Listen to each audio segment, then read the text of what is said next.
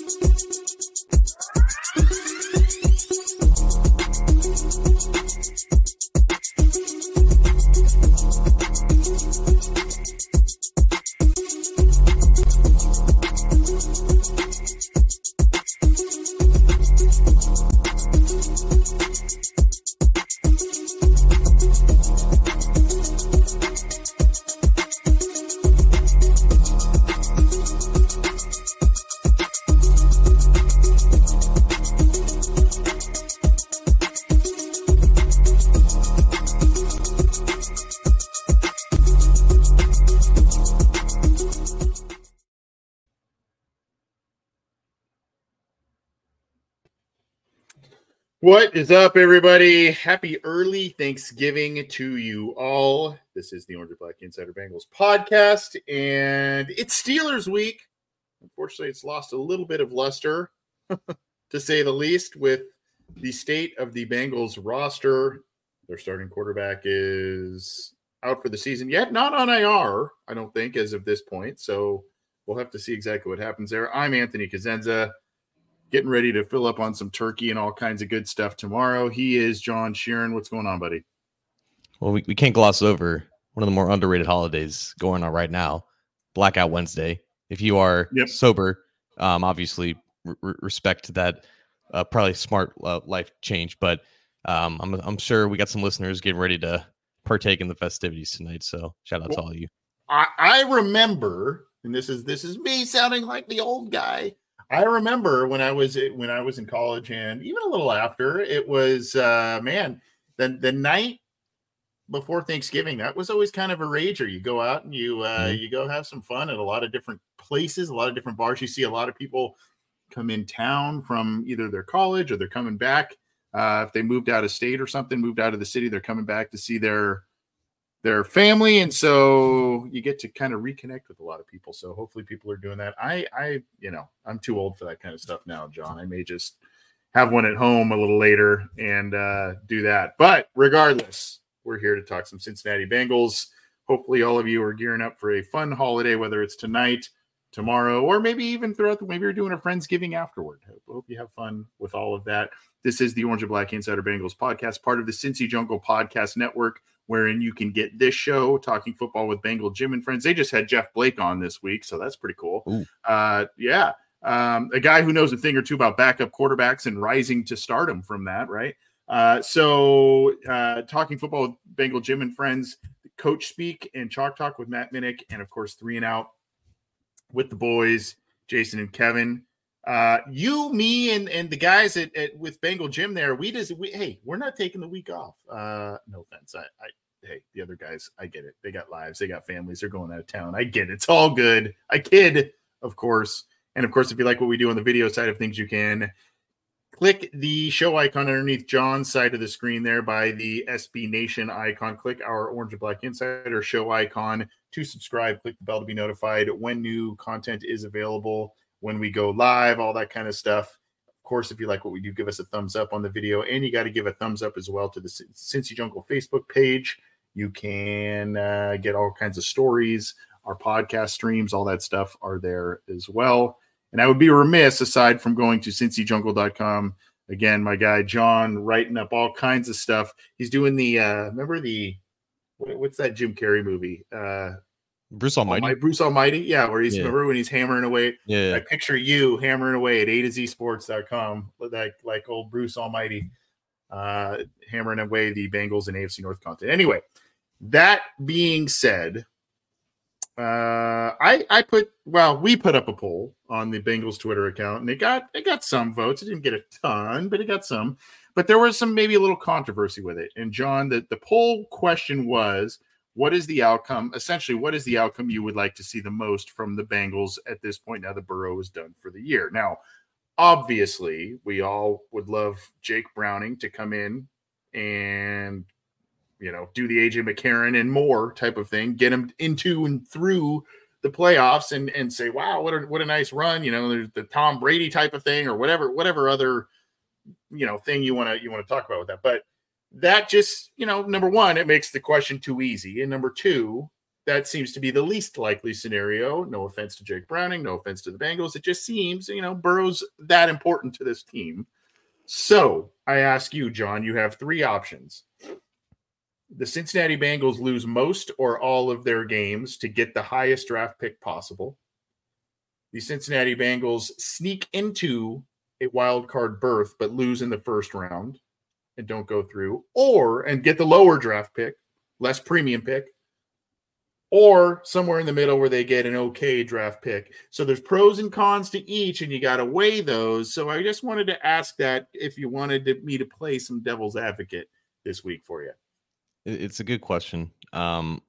Personally, the most fun option would obviously be if they win, not just from like a fan's perspective, but from a professional perspective. Covering losing sucks.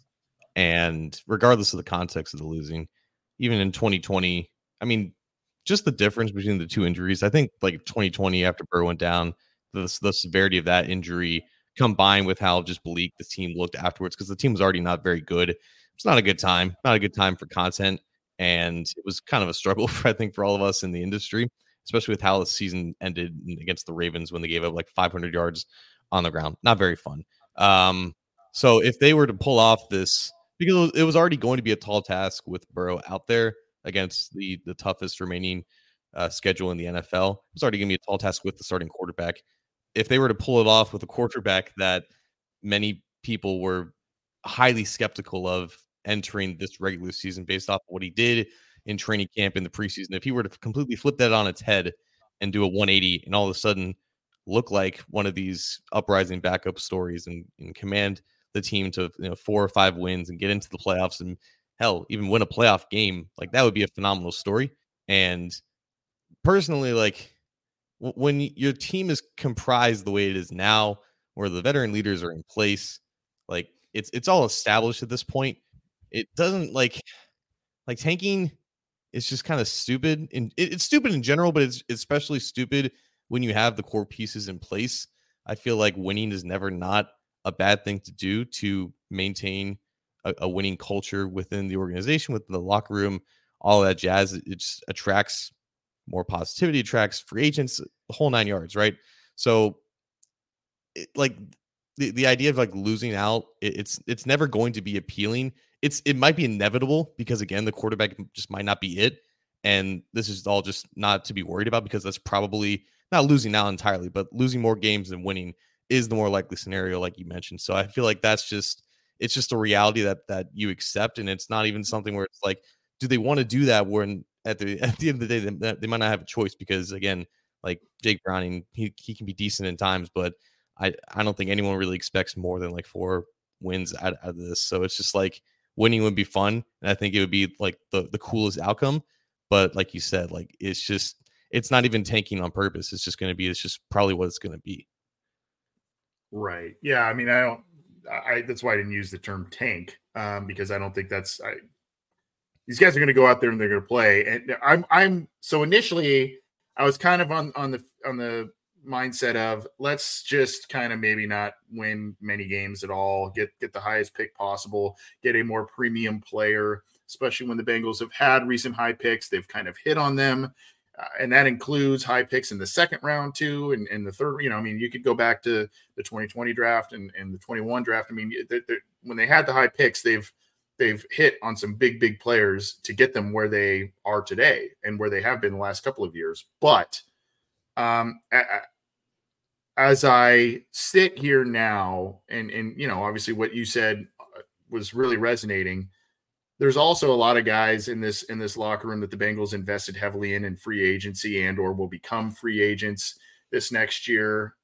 And these are guys that were critical to their last couple of runs, and you would like to see them fight hard, win, maybe sneak into the playoffs, see what happens.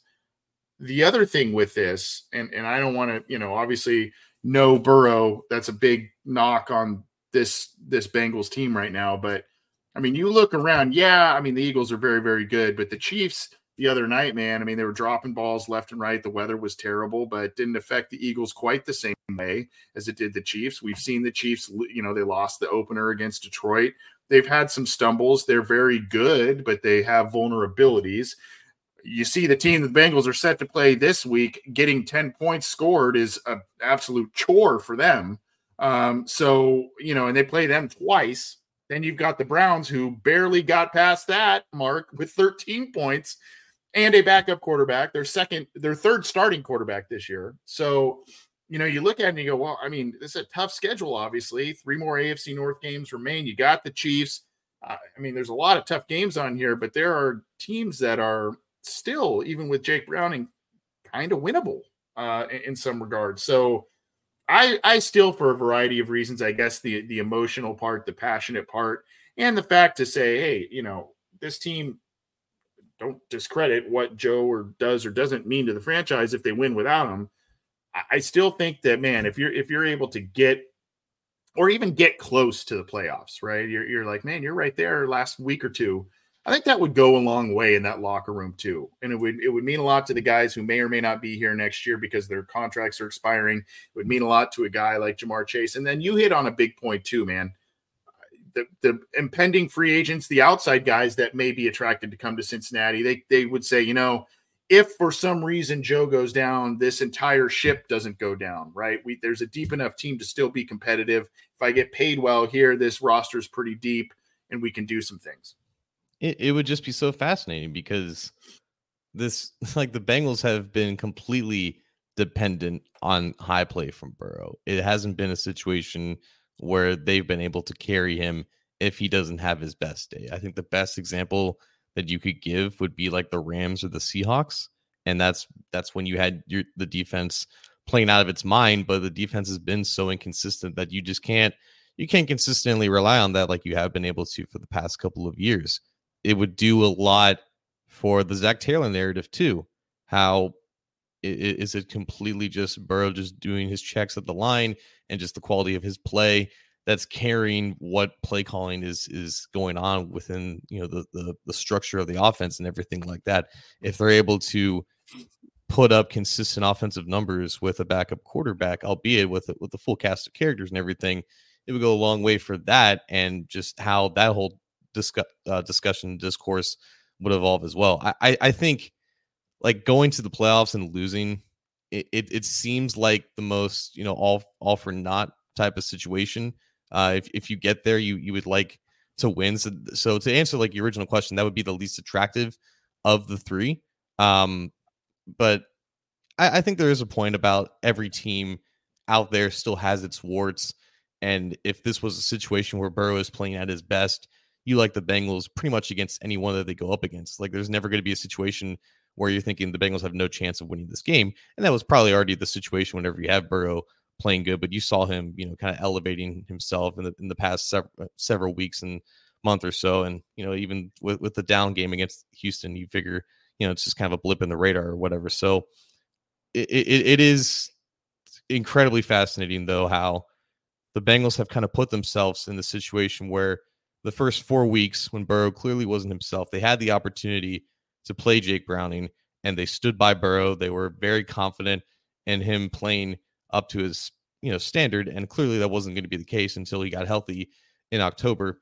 And now you have Jake Browning out there saying that I don't want the offense to be limited around what I can and can't do. Brian Callahan has full confidence in him. You don't know if that's just coach speak or if it's what he truly believes. But if it is what he truly believes, Anthony, it's so interesting how they had the chance to play this guy and potentially get an extra win when they needed to earlier in the season, but they chose to go out there with Burrow on one leg and just hope for the best, which would indicate that they didn't trust Browning to do all this. And now you're kind of hearing the opposite.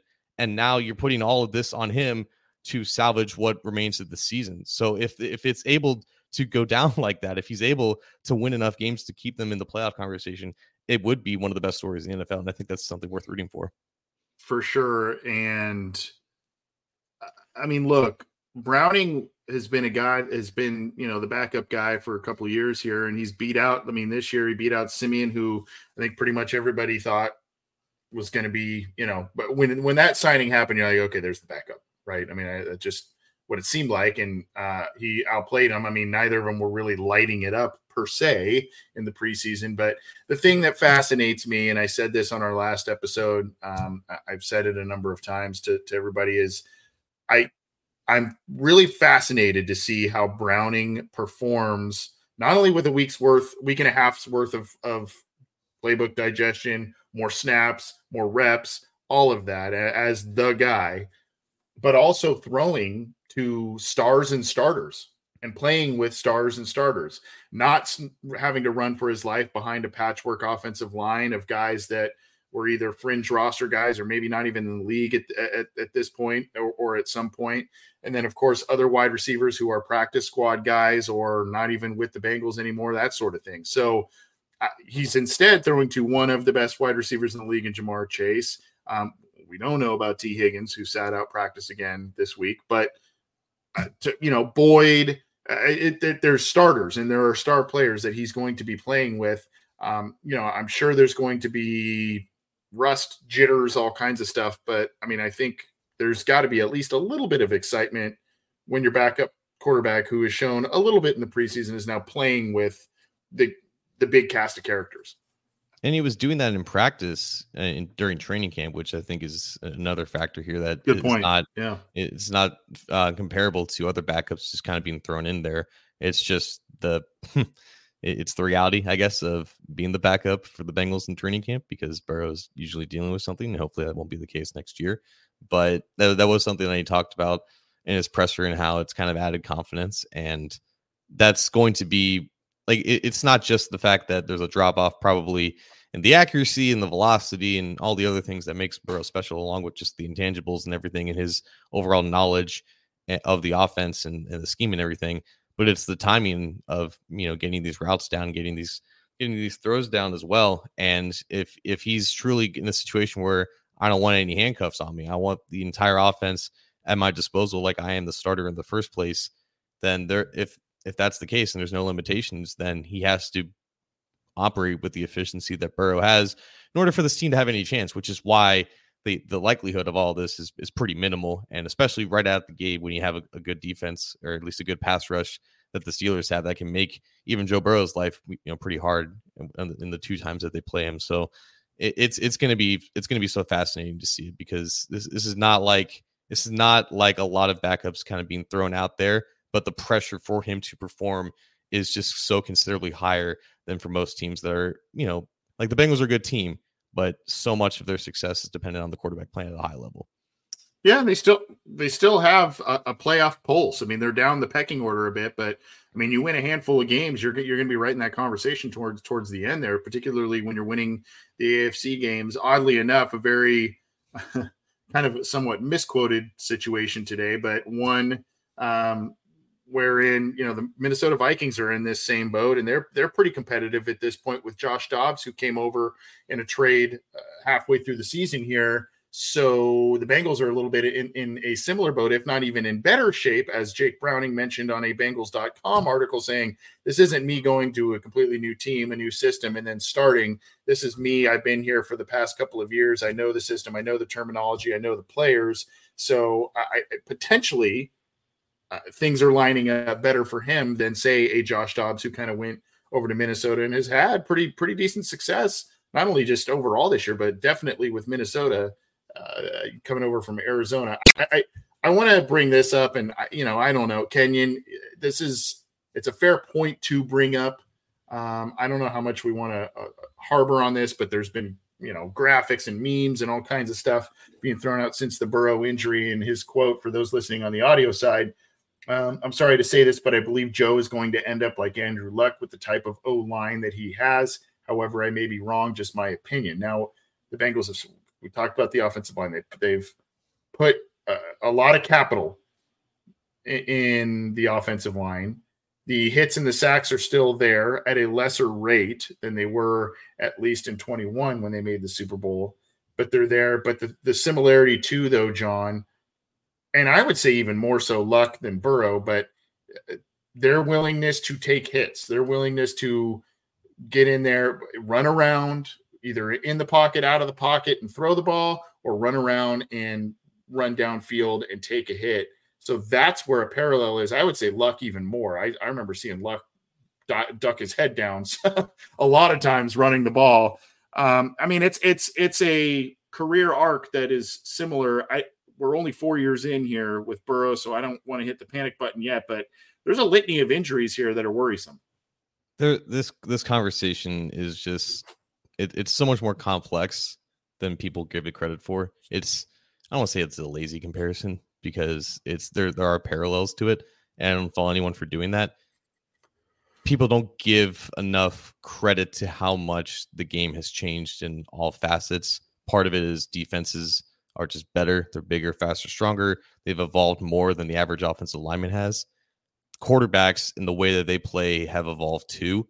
And unfortunately, that evolution of watching guys like Mike Vick and Steve Young and Robert Griffin, just throw out any of the quarterbacks that have inspired the best quarterbacks today. The guys who grew up playing Madden, scrambling around the pocket. Like the average quarterback, the average great quarterback now plays different than the average great quarterback of 15, 20 years ago.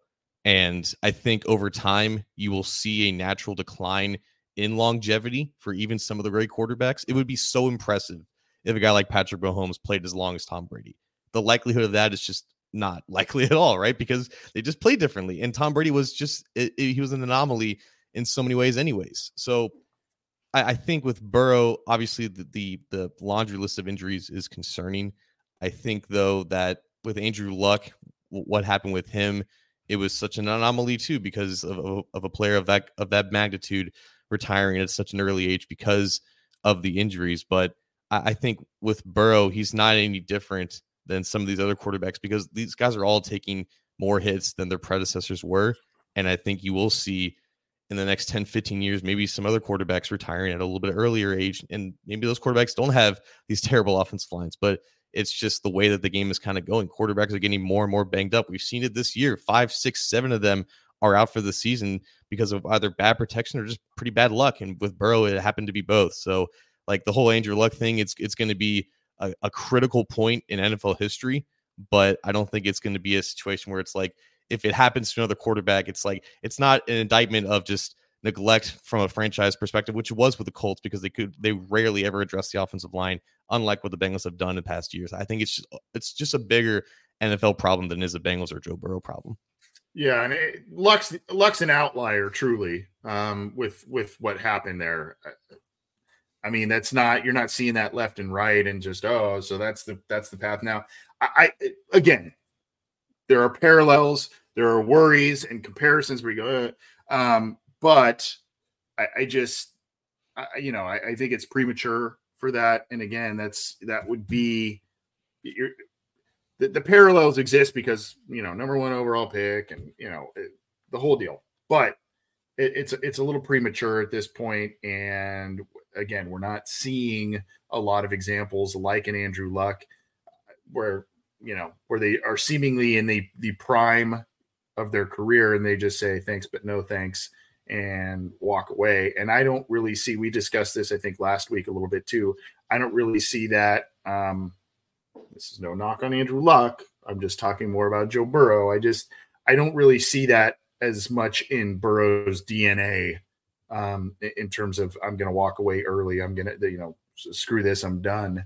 I don't really see that. That's not an indictment on Andrew Luck's character. That's not an indictment on other players who have retired early. I don't really, from what I know of Joe Burrow, I just don't really see that. Yeah. I mean, we talked about that too. It's like everything that we know about Burrow, and he doesn't put his personal life out there that much. He's just lived and breathed football his entire life. And he's talked a lot about getting hit as part of the game.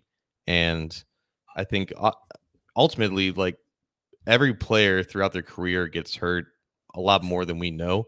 Obviously, when a player gets out for the rest of the year, it makes pretty big news. But there are injuries that we don't know about. There were injuries for Andrew Luck that we didn't know about, that he probably played through and toughened out. I think the players who end up lasting are those who are committed to the recovery process and just the process in general. And there's just no indication that Burrow is ever going to lose that addiction to the process. He's got it pretty down pat at this point. I think that's just, he's just wired in a way where it's like you just know that he's kind of in this for the long haul. And if that ends up being not the case, then that's what it is, and you can chalk that up to the record book. But like, it's just it's the easy statement to make, and it's almost like a coping mechanism maybe, but it's just too early. We don't know. But we do know a little bit of some news, etc., going into this week for the Bengals as they host the Steelers, coming off of this mini bye where they've been hit with a lot of bad news, but there have been some pieces of encouraging or good news on the injury front for the Bengals. We're obviously talking at this point about T. Higgins, Sam Hubbard, and Cam Taylor-Britt. Cam Taylor-Britt, per Ian Rappaport, was day-to-day. And then there's kind of some encouraging news, but it wasn't all the way. It didn't all the way come to fruition from what Zach Taylor had said earlier until now. What I mean by that, and this is from Olivia Ray, who covers the Cincinnati Bengals, and we wrote this up on Cincy Jungle. We're also going to show you the actual injury report. There's kind of some good news here with these guys, and this was as of this morning, Wednesday morning. And you see here Zach Taylor again, Olivia Ray from I think she's with WLWT. We will likely see T. Higgins, Sam Hubbard, and Cam Taylor-Britt at practice today. Well, that wasn't the case for Higgins, and then Chase Brown, who was brought off of IR.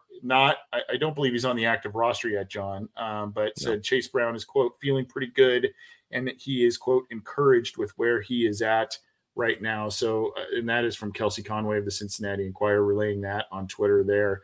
I will pin the stories in here so you can also follow those two reporters there for the great work they do for the team.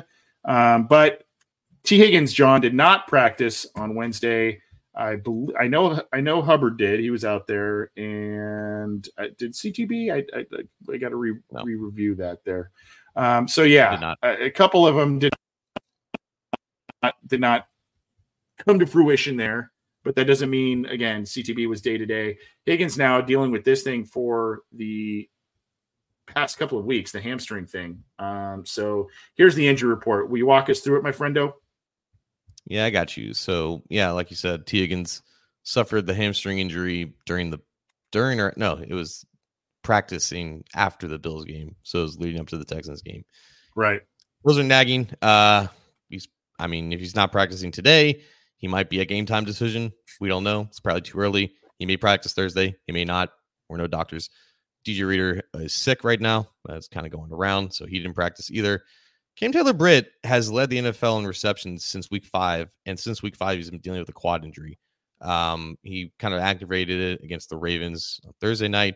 Love playing on short rest, so he didn't practice. Everyone else did, aside from Joe Burrow. Hey, Joe Burrow's listed on the injury report because he's dealing with an injury. I wonder if that's due diligence. Akeem Davis-Gaither limited again. Sam Hubbard limited with the ankle injury. He suffered that against the Bills. Andre Josephus, who suffered his knee injury against the Texans, missed the game against the Ravens. He was limited too. Chase Brown, who was cleared to practice, like you said, on Monday, was a full participant on Wednesday. If I were to guess, Chase Brown gets activated Saturday, and that corresponding move would be Joe Burrow going on IR. Yeah, that's probably accurate. And then full practice from Irwin, Cam Sample, and Jonah Williams. And then on the Steelers side of things, No practice for George Pickens, who has a shin injury. Veteran rest for Patrick Peterson, Levi Wallace, Minka Fitzpatrick did not practice with a hamstring issue.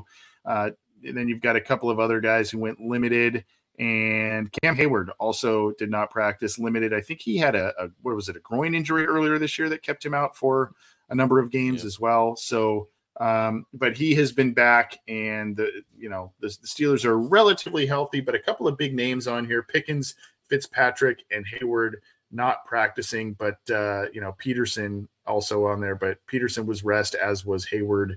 The other two, Fitzpatrick and Pickens, with respective injuries. So that's kind of the injury front going into this one, John. What is it that the Bengals need to do the most this week? I mean, is it going to be a lot of run game stuff? If your prediction comes true that Chase Brown comes in, gets activated, Burrow on IR, I mean, are we expecting to see a lot of Mixon and Brown with Browning under center? Kind of seems like a game where there might be close to 60 total rushes combined from both sides. Joe Mixon has had good games against the Steelers in the past. He didn't play in the second one last year. That was Samaje Perine having a 2-touchdown performance in the passing game. But it has mostly just been Mixon running the ball. That's doesn't seem to be sustainable if they are to play deep into January in that scenario. They need a healthier rotation behind him. They don't seem to trust Chris Evans at all running the ball. Trevion Williams gets an opportunity here or there. Chase Brown would give you the most dynamicism and the best possible complement in terms of just the difference of attack compared to Mixon. But again, he's rushed the ball, 3 times this year? He's been out for the past 4 or 5 weeks.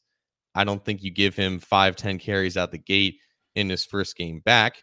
So I'm not sure if the game plan is going to be tremendously different. I think it's going to be dependent on how the game goes. Obviously, like anything does, maybe out of the gate, they do go under center just because Jake Browning at least has experience, conducting some wide zone concepts. Like he's been practicing in the system for 2 years. He's seen the evolution of it with his own eyes, but I think his strength is not necessarily just to go in shotgun 95% of the time like you would with Burrow. So when you're under center and you can run more under center plays, you can try to stretch the defense out with some more wide zone concepts. Maybe that involves a bigger emphasis on the run game. But again, just because Chase Brown hasn't been practicing that much, and even in the times that he was practicing, that wasn't really part of the offense necessarily. So I would imagine Joe Mixon gets probably north of 15, 18 carries in this one, and they try to build some play action concepts off that as well. I was just going to say, I don't think I expect a ton of play action, but I think I expect a healthy amount of play action. Much like the very first play when Browning came in, the play action off of boot and wrapped back around and threw the ball from that. I expect to see more of that because he's, maybe under center a little bit more, but also the Steelers are probably thinking, they're going to try and run the ball a bit more with their backs this week. And if the Bengals can utilize play action, if they could, I don't know how effective it'll be if and when they do run it, but if they are able to be successful with it, I think that's a big key. If you're able to be tricky enough on your play action plays, if you're able to fool people enough on those and, get into, it doesn't have to be these, gigantic passes downfield to Chase type of thing off of these. If you're able to kind of do some controlled passing off of that to sustain drives, hold on to the ball, get a field goal, and then, the occasional touchdown if need be. I mean, that could make this game pretty difficult for the Steelers, who, if you are the Bengals and you are able to get even a decent lead, the Steelers are scrappy and they work at comebacks, but they're not really built well as a team to come back from, a decent lead, a big lead, anything like that, coming from behind like that. Yeah, that conversation to me is like, what Steelers offense is going to be there? Because I think in an unprofessional sense, this might be the worst week to play the Steelers? Question mark. Just because you have Matt Canada who's gone like a year or two late than when he should have been. We've seen both of the NFL and the college level teams kind of get that boost that first week after a coordinator who was underwhelming or despised, or in this case, both, is out the door. You have a weird system going on with Pittsburgh because the quarterback's coach is the play caller, but the running backs coach is the new offensive coordinator. So it's kind of like a dual responsibility type thing. I'm sure both of them are going to have influence in what it is. Pickett is still Pickett, I think, is the best way that you can say that. Like, he's not a great quarterback by any means. He's had his moments. But I think in general, like, when you get that type of morale boost of like, thank God the shackles are off of this dreadful offense, your guys tend to play better. So I'm not expecting like a piss poor, terrible Steelers offense necessarily. You know, I think they're going to play pretty inspired and pretty happy that a decision that has been made, Anthony, since before Pearl Harbor, a midseason firing of a Steelers important either head coach or coordinator hasn't happened since 1941, which is crazy to me. Yeah, the continuity, like, people get on the Bengals for being too loyal.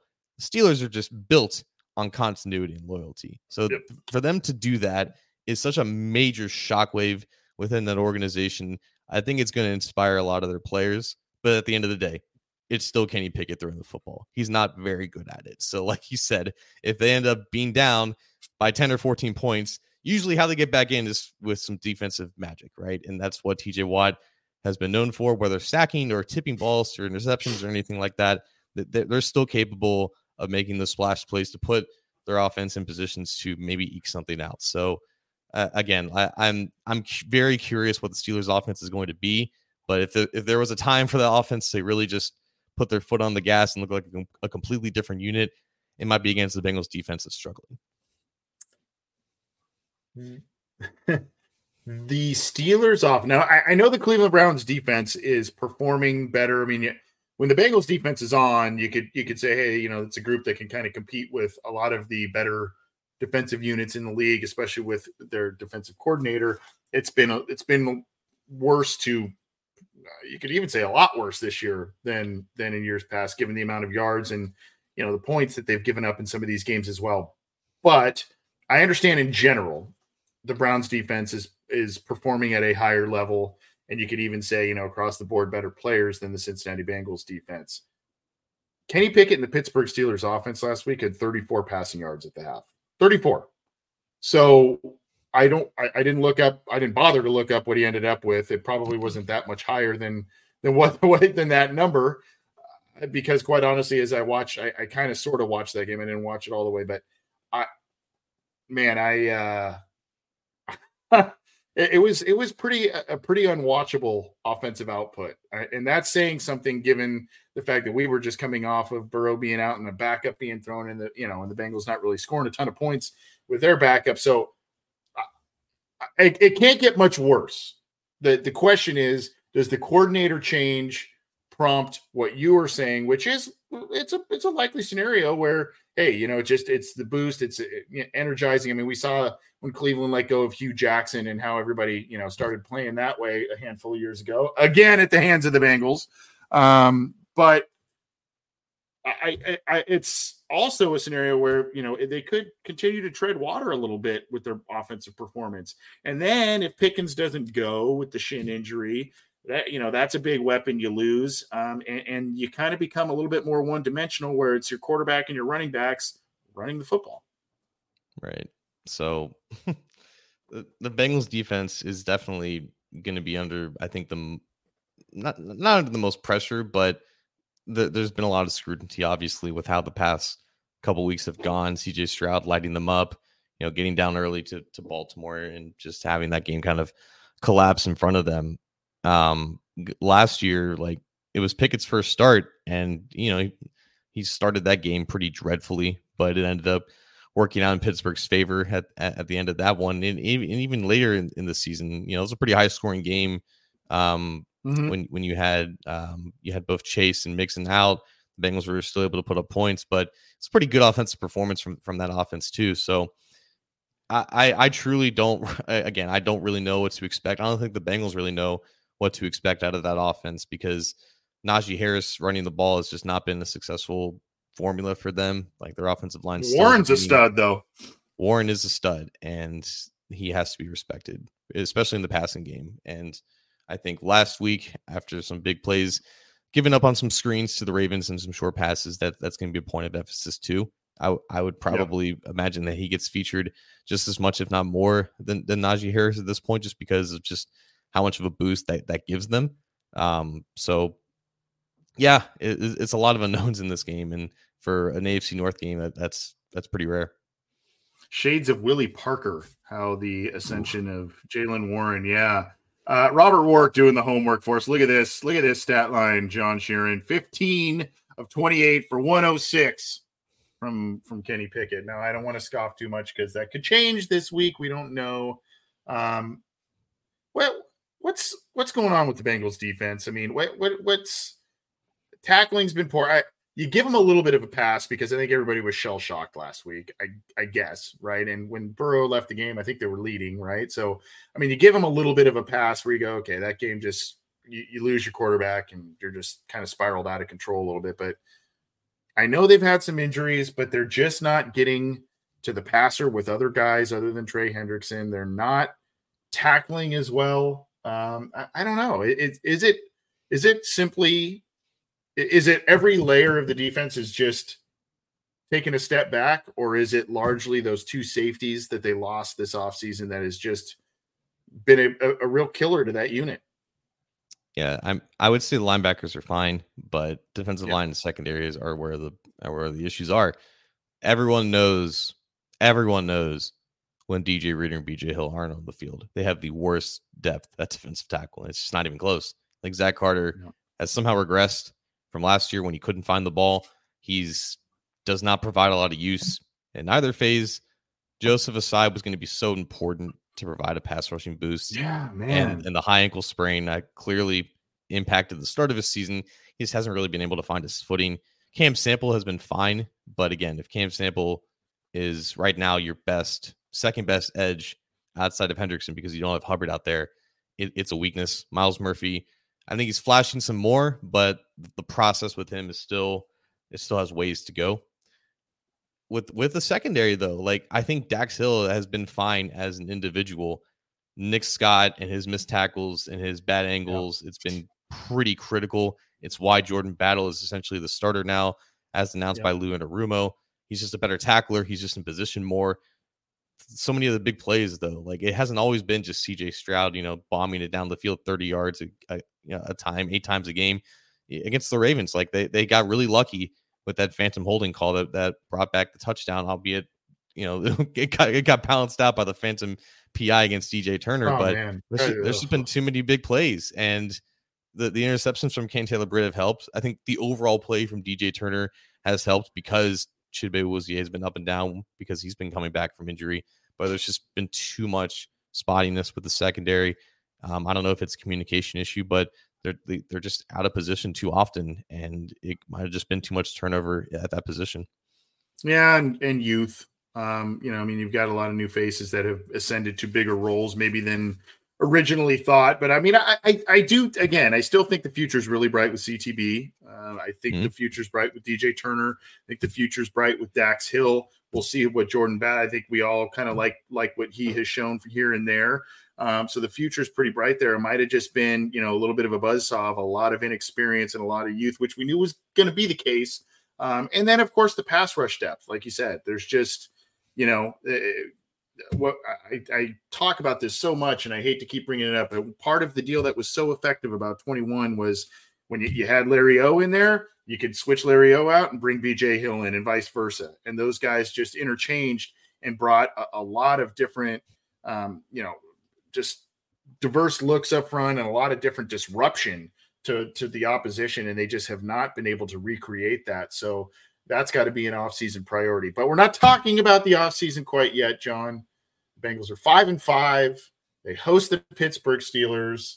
They are still alive for the playoffs. And, hey, if they beat the Steelers, I think they leapfrog them in the AFC North standings because the Steelers are 6-4. So that would help your playoff positioning here. What's your prediction for this one? I'm going to go on a limb and say there are more points scored than people may think in this game. I don't know if it's going to get into the 30s necessarily, but I'm going to say it's orange and black. That's a pretty good combination. They rarely lose in that. Browning has the benefit of not having a lot of tape on him. The Steelers have the benefit of not having any tape on whatever this offense is going to be. I think both teams are going to kind of catch the other by surprise. And I think just like last year at Paycor Stadium, it's going to come down to a game-winning field goal. I think Evan McPherson makes one at the gun, 26-20. Ooh, look at you. Yep. Look at you. Wow. Yeah. I actually am in a little bit of agreement about points scored. Now, I may eat that because we just talked all up and down about Pickett's 109, 106 passing yards last week and a backup quarterback for the Bengals. But like you said, I think most teams, maybe this might be a game that they don't, they're not going to expect some of the things coming at them. Who knows about the boost with Canada being gone. So, yeah, I mean, I think this might be a little bit more exciting than you think. Since you did it, I'll pick them too. I don't know how much I actually believe it, but I will say, I'll say 22-20 Bengals. What did you say? 26-21? 26-24. 26-24. Okay, I'll go a little lower. I'll do the Price is Right thing and go 22-20 and undercut you there. We'll see what happens, though. I mean, this could be. I honestly do not know what to expect out of this game. Have no idea what to expect out of this game. Total wild card anomaly of a game, but we'll see what happens. Hopefully the Bengals at least make it fun. And like we said earlier, hopefully they kind of keep it competitive, keep the rest of the season competitive. I think that's what we want. I know higher draft picks are good in a lot of different things, but I think, show some fight, get some wins, and maybe be in the conversation late and make yourself interesting. I think that's at a minimum what we would want as those who are fans and cover the team, etc. Let's get out of here. Let's drop the mic and get out of here on this precipice of a holiday. John, what do you got for us on our way out, buddy? Well, to add on to that point, I think everyone can be on board with like the most optimal outcome of the season, which would be if you lose 5 games, it's perfectly fine. Beat the Steelers twice, I guess. I don't think that's going to be against anyone's wishes. Maybe that starts Sunday, but I think another positive out of Jake Browning just shining and exceeding everyone's expectations would be if we get to use his nickname in that case, Jakey Spin Rate. Jakey freaking Spin Rate. No wonder that was a secret for 2 years. It's terrible, but we're going to use it if he's good. Yeah, I love it. And just a reminder. I think I had heard this, but kind of was reminded this week about Jonah Williams and Jake Browning being high school teammates, right? Yeah. So that's kind of cool. I didn't really connect all of that, but that's a pretty cool connection. And so at least there's, hopefully some chemistry or whatever you want to call it there going forward. Okay. Let's we'll get out of here. I got 2 things. One is a story.